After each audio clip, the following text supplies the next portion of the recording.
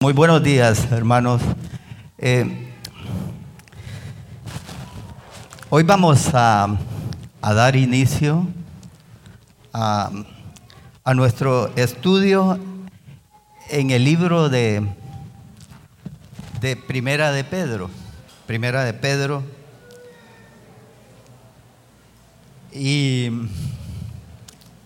realmente que este libro es un libro muy interesante, pero vamos antes de todo, pues a pedirle al Señor que Él guíe este tiempo. Así que vamos a orar. Señor, te damos las gracias, Padre. Gracias por tu palabra. Señor, qué rico, qué bueno es este tiempo en el cual estamos aquí, Dios, para ser edificados por tu palabra. Qué bueno es estarte alabando, estar realmente alabando a ese Dios soberano y todopoderoso, al cual nos inclinamos y queremos decirte, Señor, te adoramos. Padre, glorifícate en este tiempo, que tu palabra penetre en nuestros corazones de tal manera que salgamos de este tiempo diferentes, con ese deseo ferviente de obedecerte a ti, Señor, y vivir para ti exclusivamente.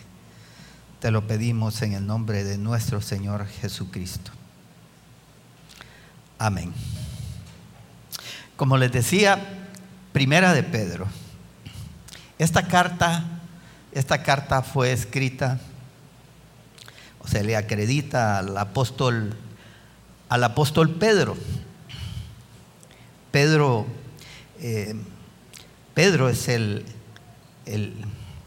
que escribió esta carta, pero si ustedes leen en el capítulo 5, versículo 12 de esta carta, capítulo 5, versículo 12, el apóstol Pedro dice: por conducto de Silvano, a quien tengo por hermano fiel, os he escrito brevemente. Y aquí lo que el apóstol Pedro nos está haciendo ver es el hecho de que, miren, en tiempos en que el apóstol Pedro escribió esta carta, se acostumbraba muchas veces a que el escritor de un libro pues viniera y pues contratara o usara los servicios de un que le llamaban amanuense, o sea, como un secretario que iba a escribir lo que el escritor pues le iba a dictar. Entonces, en ese sentido, pues Silvano, que es el mismo Silas que nosotros vemos en el libro de Hechos, que acompañó al apóstol Pablo en su segundo viaje misionero, pues él pues es el que escribe, pero por el dictado que le hace el apóstol Pedro. Aproximadamente fue escrita esta carta en el año 65 después de Cristo, y esta carta el apóstol Pedro la escribe a todos esos cristianos que estaban dispersos a raíz de la persecución que el emperador romano había causado. Y entonces estos hermanos estaban pasando por pruebas bien difíciles. Imagínense esos tiempos en los cuales, por ejemplo, los cristianos, sus negocios se venían abajo, eran perseguidos y ellos no tenían, se les quitaban muchos privilegios, de tal manera que estaban pasando por pruebas bien difíciles, y el apóstol Pedro tiene el deseo de animarlos, ¿verdad? De recordarles todas esas promesas que Dios nos hace a nosotros como creyentes. ¿Desde dónde es que el apóstol Pedro está escribiendo esta carta? De acuerdo al capítulo 5 del versículo 13, ahí en esa carta, dice el apóstol Pedro: la iglesia que está en Babilonia, elegida juntamente con vosotros, y Marcos, mi hijo, os saludan. Babilonia para ese tiempo no existía. Babilonia era una figura para referirse a Roma, que es lo mismo que encontramos, por ejemplo, en Apocalipsis capítulo 16 al versículo 18, cuando el apóstol Pedro habla acerca de Babilonia. Está haciendo el apóstol Juan aquí en Apocalipsis, hace referencia pues a esos imperios, a esos poderes de los sistemas humanos. Y a eso es que el apóstol Pedro también en su carta está haciendo referencia, y en este caso al imperio romano, que es el imperio existente en esos momentos. Ahora, ¿cuáles son las características que nosotros podemos encontrar de este libro así de una manera rápida? Es que este libro hace un gran uso de las referencias del Antiguo Testamento.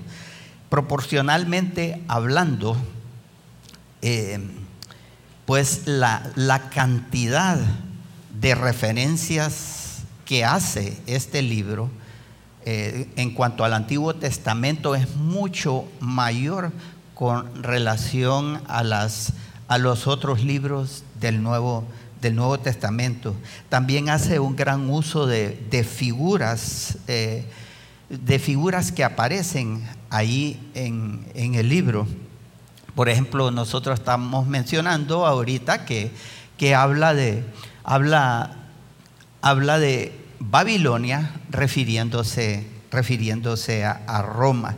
También nos habla del cielo como una herencia, y esto es una figura que es muy utilizada en el Antiguo Testamento para referirse a esa tierra que había sido prometida y que sería herencia para el pueblo de Israel, pero en nuestro caso es una herencia celestial, dice el apóstol Pedro, que no se corrompe ni se destruye.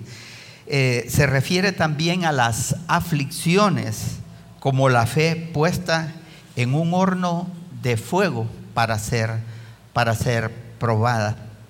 También hace uso de la expresión ceñid vuestro entendimiento, y eso para referirse a la actitud con que nosotros aprendemos, a la actitud con que nosotros nos preparamos espiritualmente, pues hablando de la santidad. Habla de la vida cristiana también como si fuera una peregrinación, cuando dice que somos extranjeros y peregrinos en esta tierra, en el capítulo 2.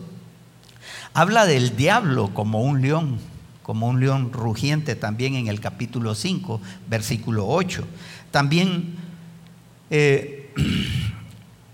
nos habla acerca de que la palabra de Dios debe de ser deseada como un recién nacido desea la palabra, la leche materna, ¿verdad? Eso nos lo dice en el capítulo 2, versículo 2. Los creyentes también somos comparados como las piedras de un edificio. Eso es en cuanto al asunto de lo que son las figuras que el apóstol Pedro utiliza ahí en el libro, y podemos encontrar más acerca de ellos. Encontramos también en esta epístola un gran uso de exhortaciones, más de 30 imperativos que encontramos a lo largo del libro, en donde el apóstol Pedro nos da una enseñanza e inmediatamente nos dice qué tenemos que hacer con respecto a esa enseñanza. Brevemente, eso sería la introducción de lo que es el libro de Primera de Pedro. Vamos a entrar ahora al pasaje que vamos a estudiar. Vamos a estudiar solo 2 versículos, así que vamos a terminar rápido. No, miren, este versículo tiene una cantidad de enseñanza que yo creo que podríamos pasar aquí todo el día hablando de estos 2 versículos. El capítulo 1 de Primera de Pedro, versículo 1 al versículo 2, nos dice el apóstol Pedro: Pedro, apóstol de Jesucristo, a los expatriados de la dispersión en el Ponto, Galacia, Capadocia, Asia y Bitinia, elegidos según la presciencia de Dios Padre, en santificación del Espíritu, para obedecer y ser rociados con la sangre de Jesucristo. Gracia y paz os sean multiplicadas. Si observan ustedes, el pasaje está cargado de bastante enseñanza doctrinal. Vamos a desmenuzar estos 2 versículos, comenzando por ver 3 secciones o 3 puntos ahí primordiales. Lo primero es que vemos en el versículo 1, en la primera parte del versículo, al remitente. Nos habla del remitente. Y partiendo de la segunda parte de este versículo 1 hasta el versículo 2, nos habla de los destinatarios. Y al final de este versículo 2, vamos a ver el deseo para los destinatarios.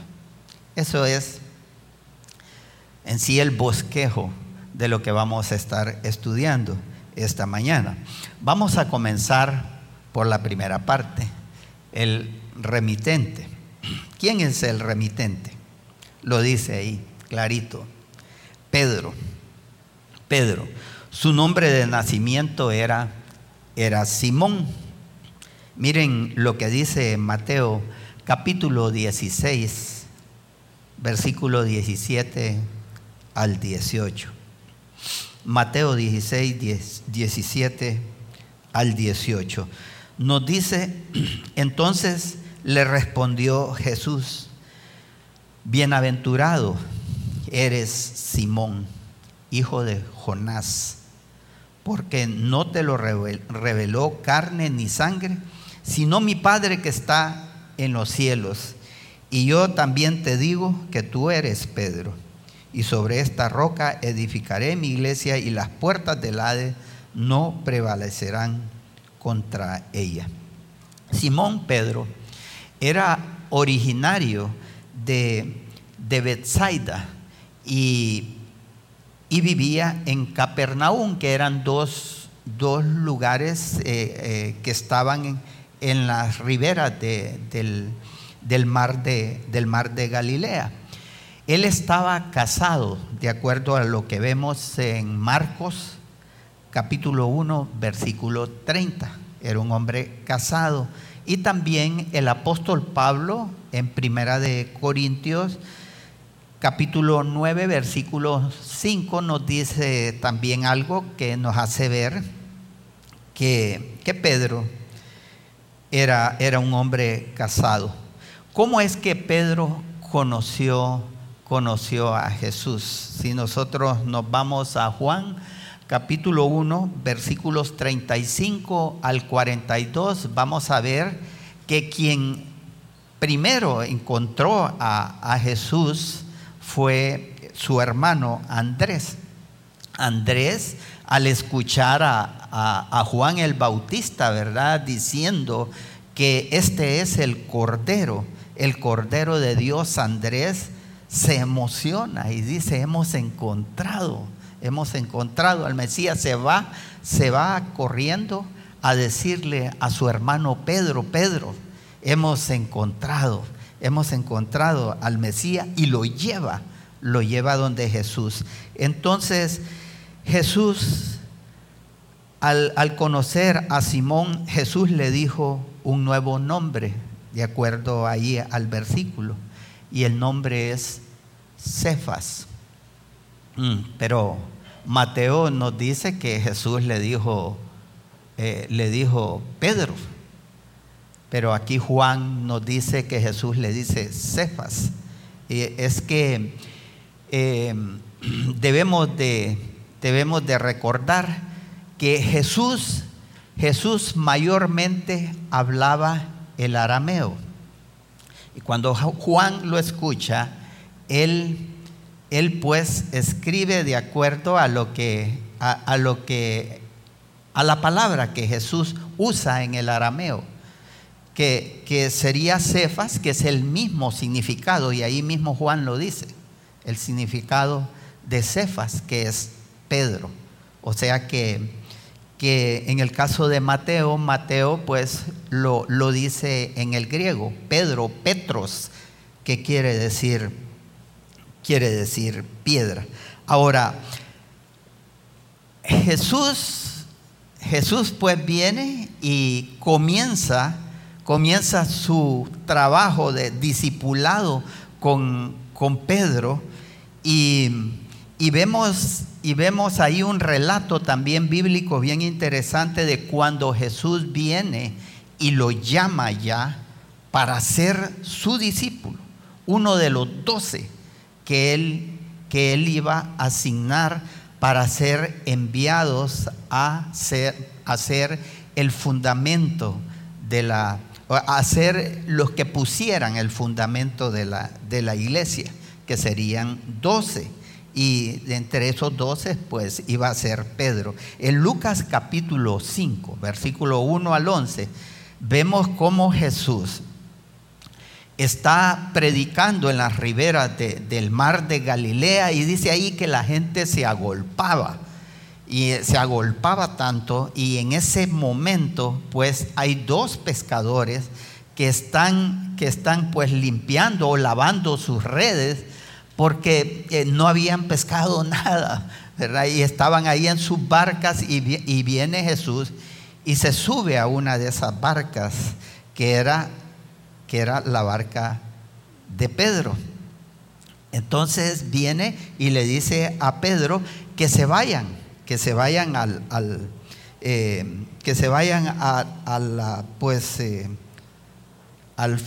la parte pues más adentro del mar de Galilea, ¿verdad? Y viene Pedro y le dice: Señor, si acabamos de venir nosotros y no pescamos nada ahí, pero por causa de que tú lo dices, entonces lo vamos a hacer. Dice. Y entonces se fueron y le dijo que tirara las redes ahí al mar.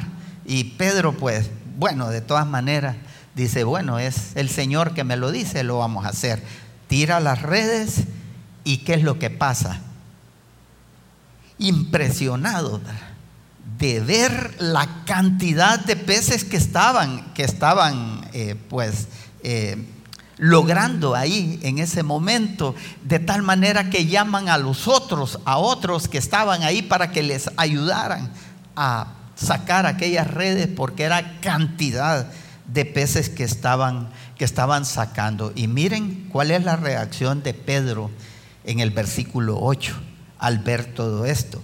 Viendo esto, Simón Pedro cayó de rodillas ante Jesús, diciendo: apártate de mí, Señor, porque soy hombre pecador. Porque por la pesca que habían hecho, el temor se había apoderado de él y de todos los que estaban con él. Y asimismo de Jacobo y Juan, hijos de Zebedeo, que eran compañeros de Simón. Pero Jesús dijo a Simón: no temas, desde ahora serás pescador de hombres. Y cuando trajeron a tierra las barcas, dejándolo todo, le siguieron. Se puede decir que yo he aprendido la enseñanza que Dios me puede estar dando cuando yo puedo estar maravillado de Jesús, ver la realidad de su poder, pero a la par de eso, también me veo a mí mismo y veo mi realidad. Y hermanos, eso es lo que pasó en ese momento de Pedro, impresionado por ver lo que Jesús había hecho, maravillado del poder de su Señor, pero a la par de eso se ve a sí mismo y dice: apártate de mí, Señor, porque soy hombre pecador. Es que cuando nosotros verdaderamente aprendemos, es cuando suceden esas dos cosas. Logramos ver las maravillas de nuestro Señor, pero a la par de eso vemos también lo que nosotros realmente somos. Hermanos, el Señor no quiere solamente admiradores, quiere seguidores de su obra. Y de la única manera que vamos a hacerlo es siendo humildes y reconociendo ante sus enseñanzas lo pecadores que nosotros somos y cuánto necesitamos de Él. En Mateo 16, vamos a ver así rápido Mateo 16, del versículo 13 hasta el versículo 23, así que le vamos a poner rápido por el tiempo, pero vamos a ver que hay varios eventos especiales de la vida de Pedro en los evangelios. Él se va a convertir en un líder del grupo, y vamos a ver en la vida de Pedro en que su impulso lo llevará muchas veces a responder a algo que Dios le ha revelado, pero muchas veces a la par de eso también vamos a ver a un Pedro que no conoce lo suficiente a Jesús. Veamos el pasaje ahí en Mateo 16:13 rápidamente. Viniendo Jesús a la región de Cesarea de Filipo, preguntó a sus discípulos diciendo: ¿quién dicen los hombres que es el Hijo del Hombre? Ellos dijeron: unos Juan el Bautista, otros Elías y otros Jeremías o alguno de los profetas. Él les dijo: ¿y vosotros quién decís que soy yo? Respondiendo Simón Pedro dijo: tú eres el Cristo, el Hijo del Dios viviente. Entonces le respondió Jesús: bienaventurado eres, Simón, hijo de Jonás, porque no te lo reveló carne ni sangre, sino mi Padre que está en los cielos. Vemos ahí al apóstol Pedro, ¿verdad?, que logra ver esa revelación de Dios. Los otros discípulos no logran verlo, pero viene él y rápido logra ver esa revelación de Dios. Y viene Jesús y le dice: bienaventurado, porque no te lo reveló carne ni sangre, sino mi Padre que está en los cielos. Pero miren lo que sigue aconteciendo en los siguientes versículos. Y yo también te digo que tú eres Pedro, y sobre esta roca edificaré mi iglesia, y las puertas del Hades no prevalecerán contra ella, y a ti te daré las llaves del reino de los cielos, y todo lo que atares en la tierra será atado en los cielos, y todo lo que desatares en la tierra será desatado en los cielos. Con esto, lo que Jesús le está diciendo a Pedro es que no es que le está diciendo que va a estar allá en el cielo, ¿verdad? Dejando pasar a algunos y no dejando pasar a otros. No, esto realmente es una imagen, una figura, pero ¿figura de qué?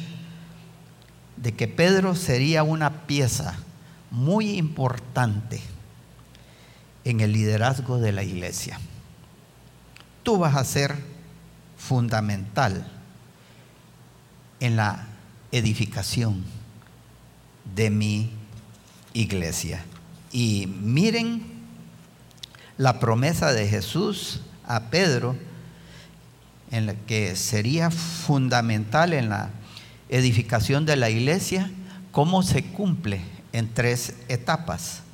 La primera lo vemos en Hechos capítulo 2, cuando Pedro predicó el día de Pentecostés. Y ustedes pueden leer ahí toda la prédica del apóstol Pedro en ese día de Pentecostés, y van a ver el poder y la autoridad con que este hombre lo hace. Un líder de ese grupo de hombres que Jesús había escogido para comenzar con el fundamento de su iglesia. Pedro siendo un líder ahí fundamental, ¿verdad? En Pentecostés. También él estaba presente cuando los samaritanos recibieron el Espíritu Santo en Hechos capítulo 8.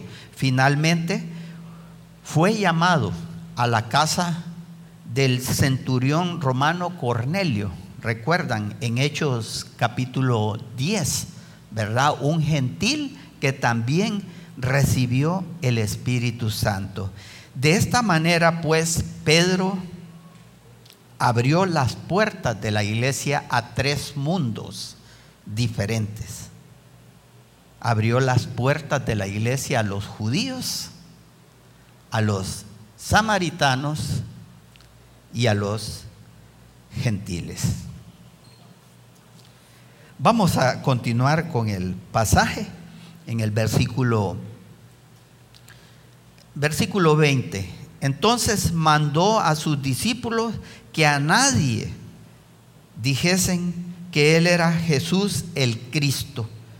Desde entonces comenzó Jesús a declarar a sus discípulos que le era necesario ir a Jerusalén y padecer mucho de los ancianos, de los principales sacerdotes y de los escribas, y ser muerto y resucitar al tercer día. Esto causó un shock en los discípulos.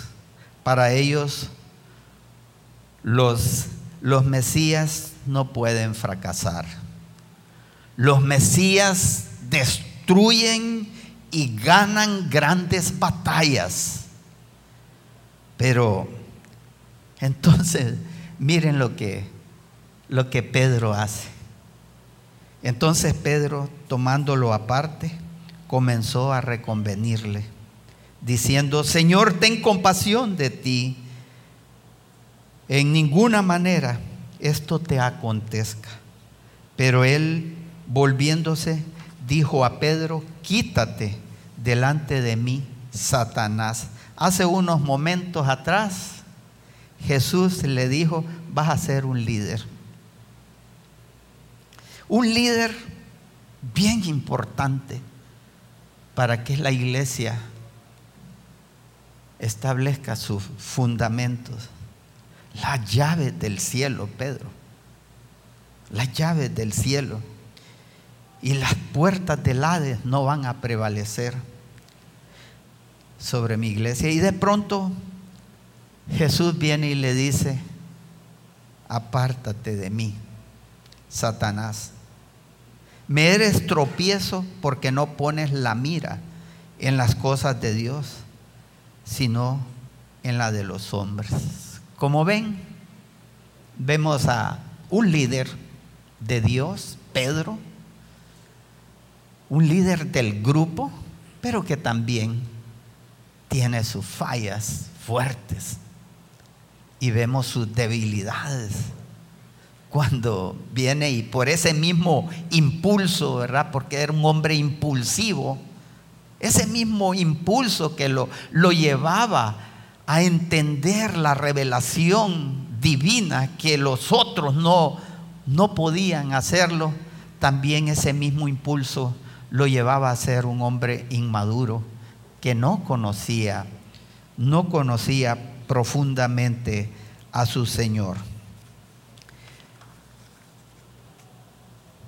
Luego, para terminar ya con lo que es el remitente, ¿verdad? Que es Pedro, vamos a ver unos hechos importantes en la vida de Pedro. Así rápidamente los voy a mencionar, porque no podemos estar viendo todos esos pasajes que hablan acerca de la vida de él, pero se los voy a mencionar para que ustedes lo busquen en sus casas. Él pertenecía al grupo de los 3 discípulos más íntimos de Jesús, que era Jacobo, Juan y Pedro, ¿verdad? Eso lo vemos, por ejemplo, cuando la transfiguración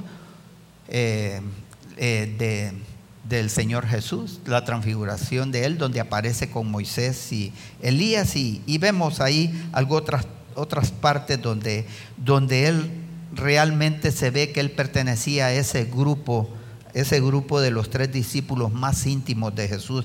Reconoció a Jesús como el Mesías, como lo estábamos viendo en Mateo 16. Negó a Cristo, pero luego se arrepintió, y eso lo vemos en Lucas 22, 54 al 62. Predicó con denuedo en Pentecostés, lo que estábamos hablando, donde se convirtieron 3,000 personas.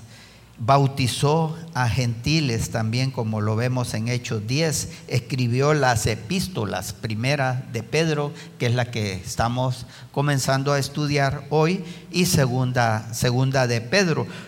Jesús lo llamó roca, ¿verdad? Ahí mismo en Mateo 16 lo leíamos. Lo llamó Satanás también, como lo estábamos viendo. Ahí mismo en Mateo 16 le dijo que lo convertiría en pescador de hombres, ¿verdad? Lo estábamos viendo ahí también en Mateo. Tuvo revelación de Dios para reconocer a Jesús como el Cristo, como lo estábamos viendo también ahí en lo que leímos. Y Jesús le dijo que lo negaría a él, y eso sucedió. Podemos verlo en Lucas 22, 31, 34. Ahora, aquí mismo en el pasaje de primera de Pedro, vemos que pues el remitente es Pedro, y Pedro mismo viene ahí y dice que él es apóstol de Jesucristo. ¿Qué es un apóstol?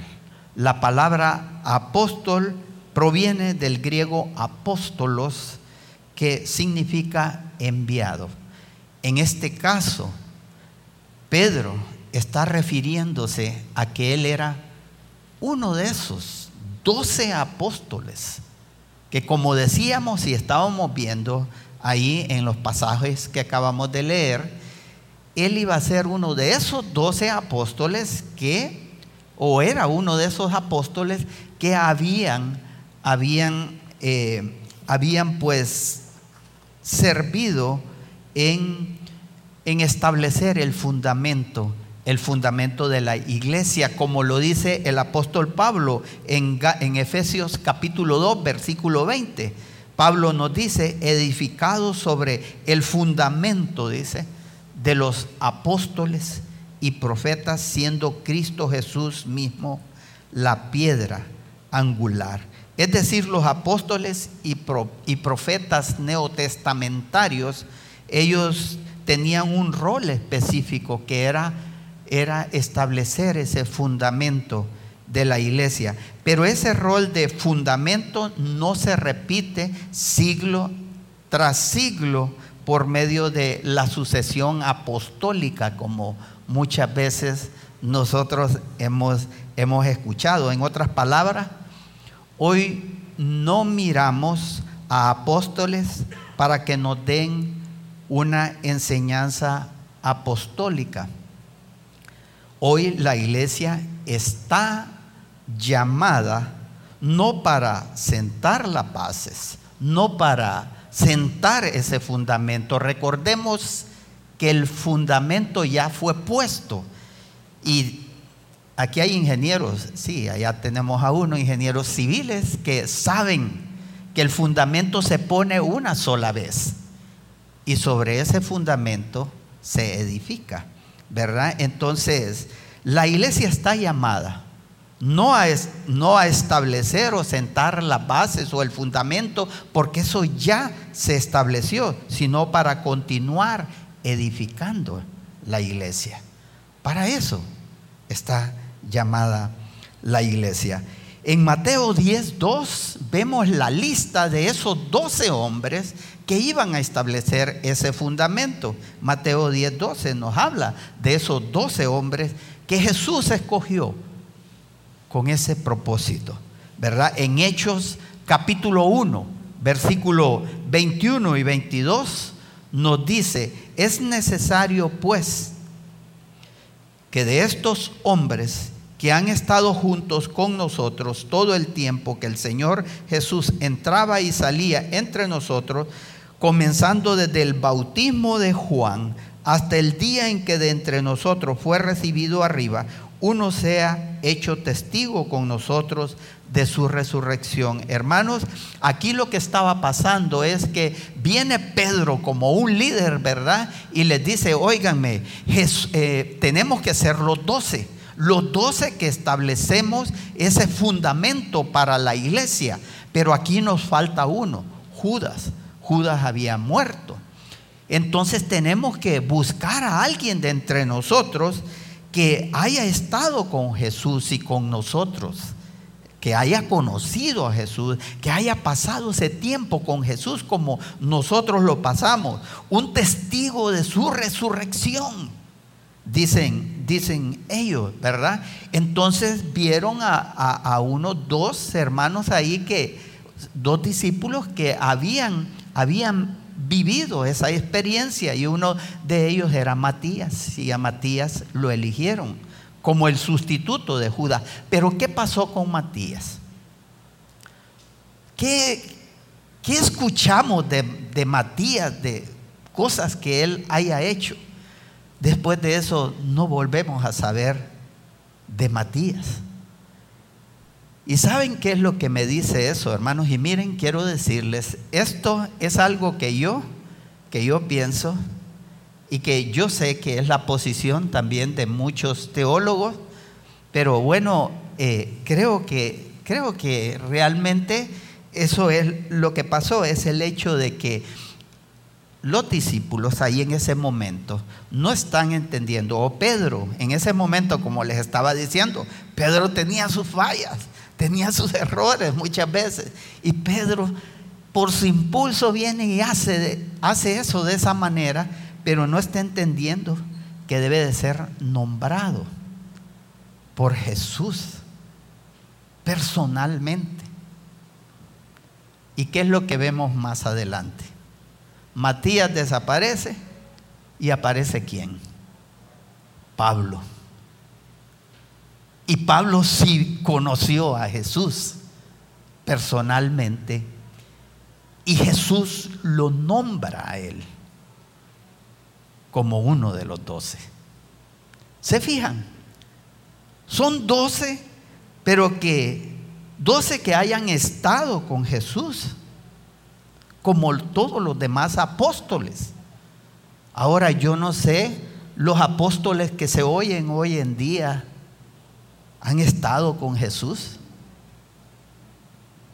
Los apóstoles que escuchamos hoy en día, ¿han sido testigos de la resurrección de Jesús, testigos oculares de la resurrección de Jesús? ¿O han sido nombrados personalmente por Jesús?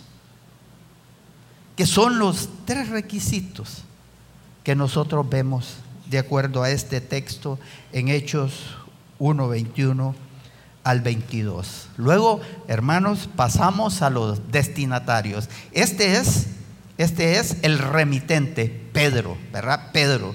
Y vemos la vida de Pedro y vemos que Pedro dice: yo soy un apóstol de Jesucristo. Yo soy uno de esos 12 que van a establecer el fundamento de la iglesia. El fundamento no son los apóstoles, el fundamento es Cristo, pero ellos van a establecer ese fundamento, ¿verdad? Ahora pasamos a ver los destinatarios.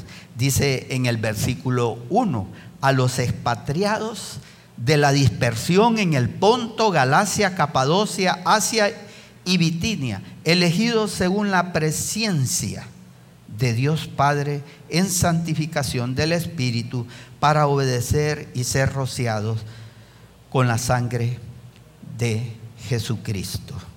Expatriados, dice. O sea, cristianos en el exilio. Eran extranjeros, cristianos que eran extranjeros o residentes temporales en sus propias ciudades, peregrinos, exiliados, desterrados en esos lugares por la persecución. Pero esa expresión puede ser tanto figurativa como literal. Literal para los cristianos que habían sido movidos a ese lugar, ¿verdad? Y figurativa en el sentido de que, como vamos a ver más adelante aquí en este libro de Primera de Pedro, habla de que somos extranjeros y peregrinos en este mundo.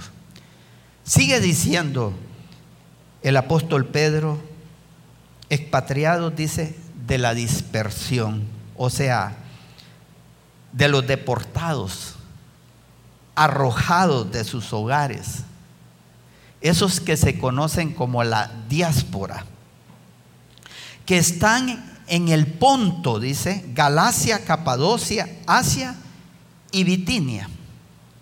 O sea, estos lugares, el Ponto, Galacia, Capadocia, Asia y Bitinia, si ustedes se van a un mapa, van a ver que se trataba del Asia Menor. O sea que estos eran cristianos que estaban en esa región, en el Asia Menor, que hoy es conocido como Turquía. Para que sepan que los turcos fueron de los primeros que recibieron el Evangelio, así que no tienen excusa. Versículo 2: elegidos según la presciencia, dice, de Dios Padre en santificación del Espíritu, para obedecer y ser rociados con la sangre de Jesucristo. Dice acerca de estos destinatarios que son elegidos en base a la obra del Dios Trino. Si ustedes ven ahí el pasaje, van a observar que dice que según la presciencia de Dios Padre, dice, ¿verdad? O sea, según el conocimiento previo de Dios. Y hermanos, este pasaje muchos lo utilizan para venir y decir: ven, según lo que Dios en su presciencia vio que algunos de nosotros íbamos a decidir servirle a Él. Y según esa presciencia de Dios, que Él vio lo que nosotros íbamos a decidir, es que Él viene y nos elige. Hermanos, esa es una interpretación errónea. Si nosotros nos vamos al contexto bíblico, eso es erróneo.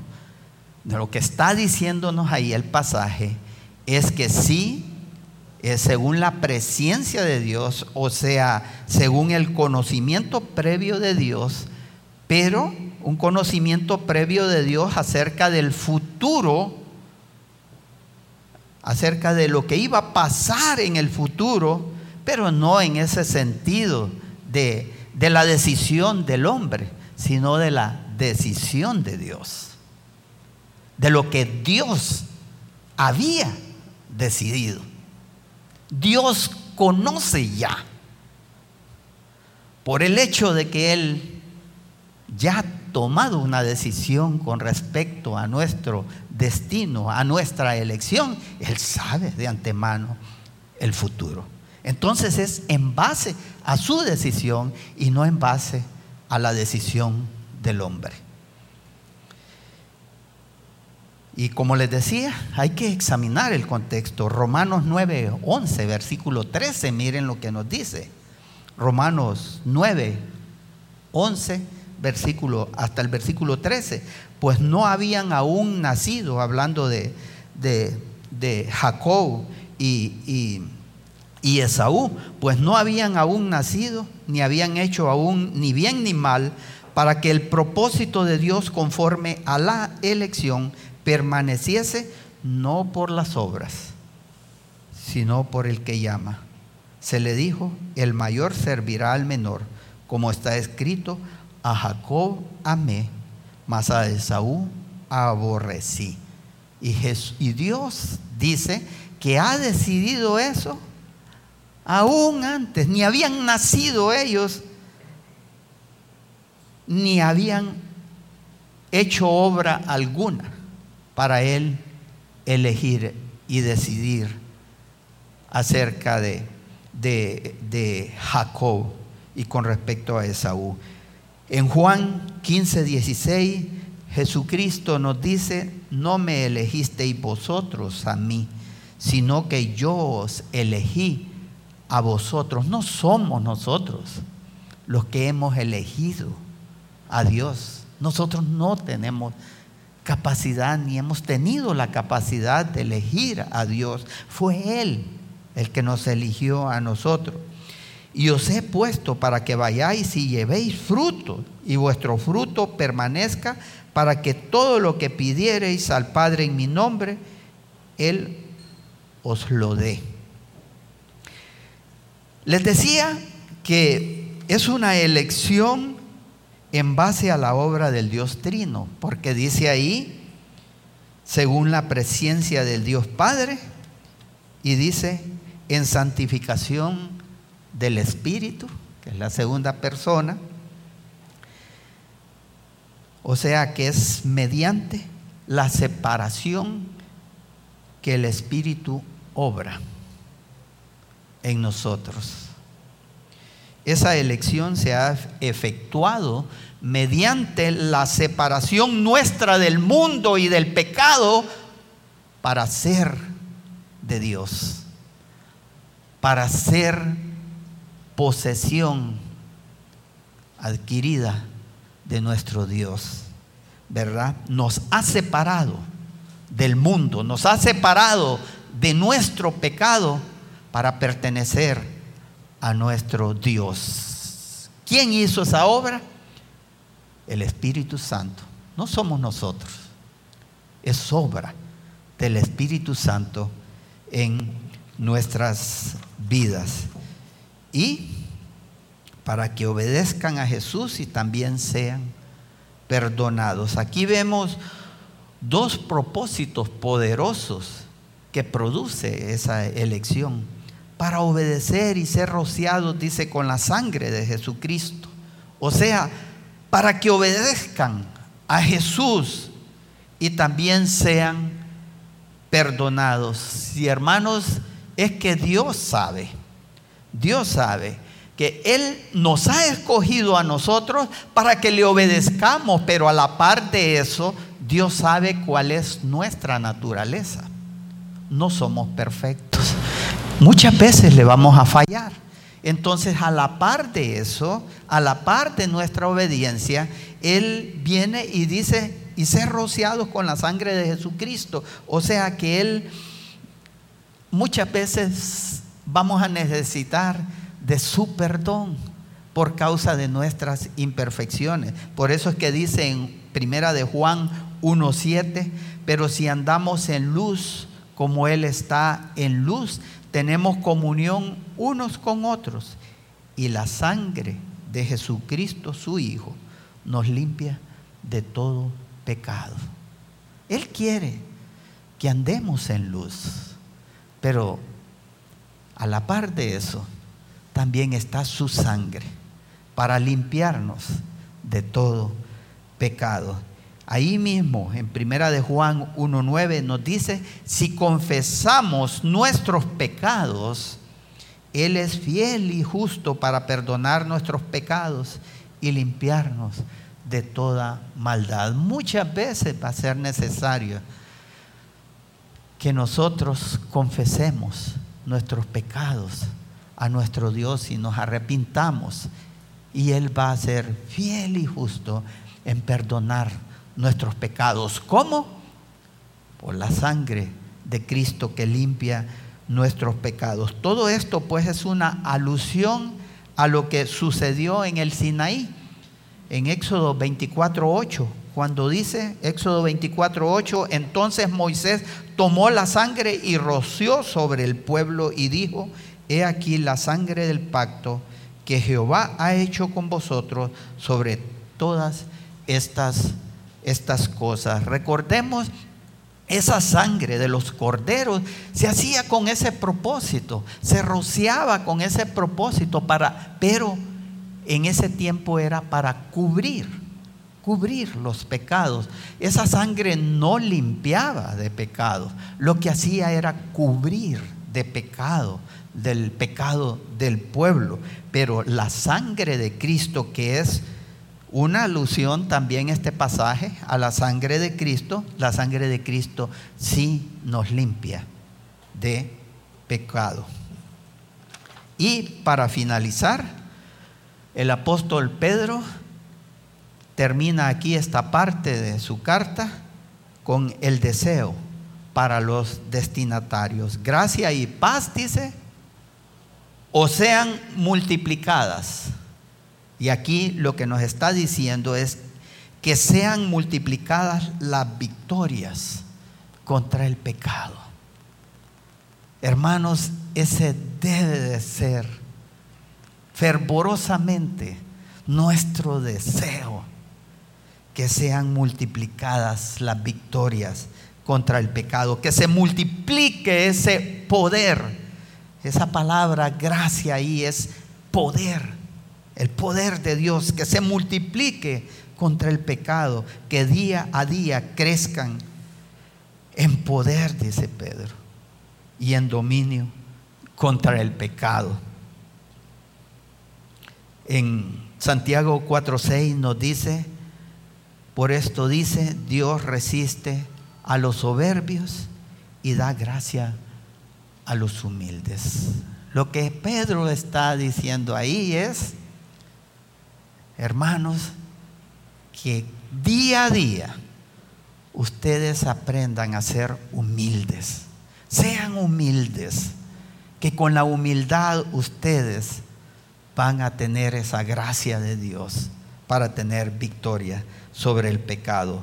Y el segundo deseo es que sea multiplicada la comunión con Dios. Paz, dice.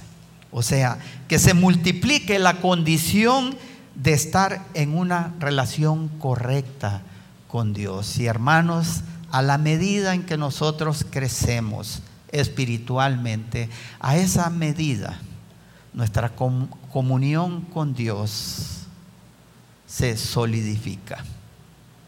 A esa medida es que nosotros vamos a tener una mejor comunión con Dios, porque cuando nosotros pecamos, la comunión con Dios se rompe. No perdemos nuestra salvación. Recordemos que la salvación es por gracia, pero sí Dios nos resiste por causa del pecado. Entonces Pedro está diciendo que esa comunión sea multiplicada con Dios. En otras palabras, hermanos, no sigamos pecando más. Queremos tener una comunión plena con nuestro Dios. Vamos a orar. Señor, te damos las gracias por este tiempo. Gracias por tu palabra. Gracias, Señor, por estos pasajes tan maravillosos donde tú nos muestras tu voluntad para con nuestras vidas. Te agradecemos, Señor, por esa palabra poderosa que nos muestras, y que cada uno de nosotros podamos vivir conforme a tu voluntad. Te lo pedimos en el nombre de nuestro Señor Jesucristo. Amén.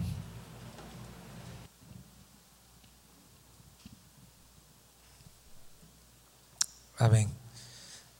Alabamos y damos gracias al Señor por su palabra, y deseamos conocer y deseamos saber si esta mañana está con nosotros alguno de ustedes que no había venido anteriormente, que nos está acompañando hoy. El Señor le movió a venir hoy a esta reunión. Si hay alguien entre nosotros que no había estado antes y nos levanta la mano para dar una bienvenida, sí, sea muy bienvenido, ¿verdad?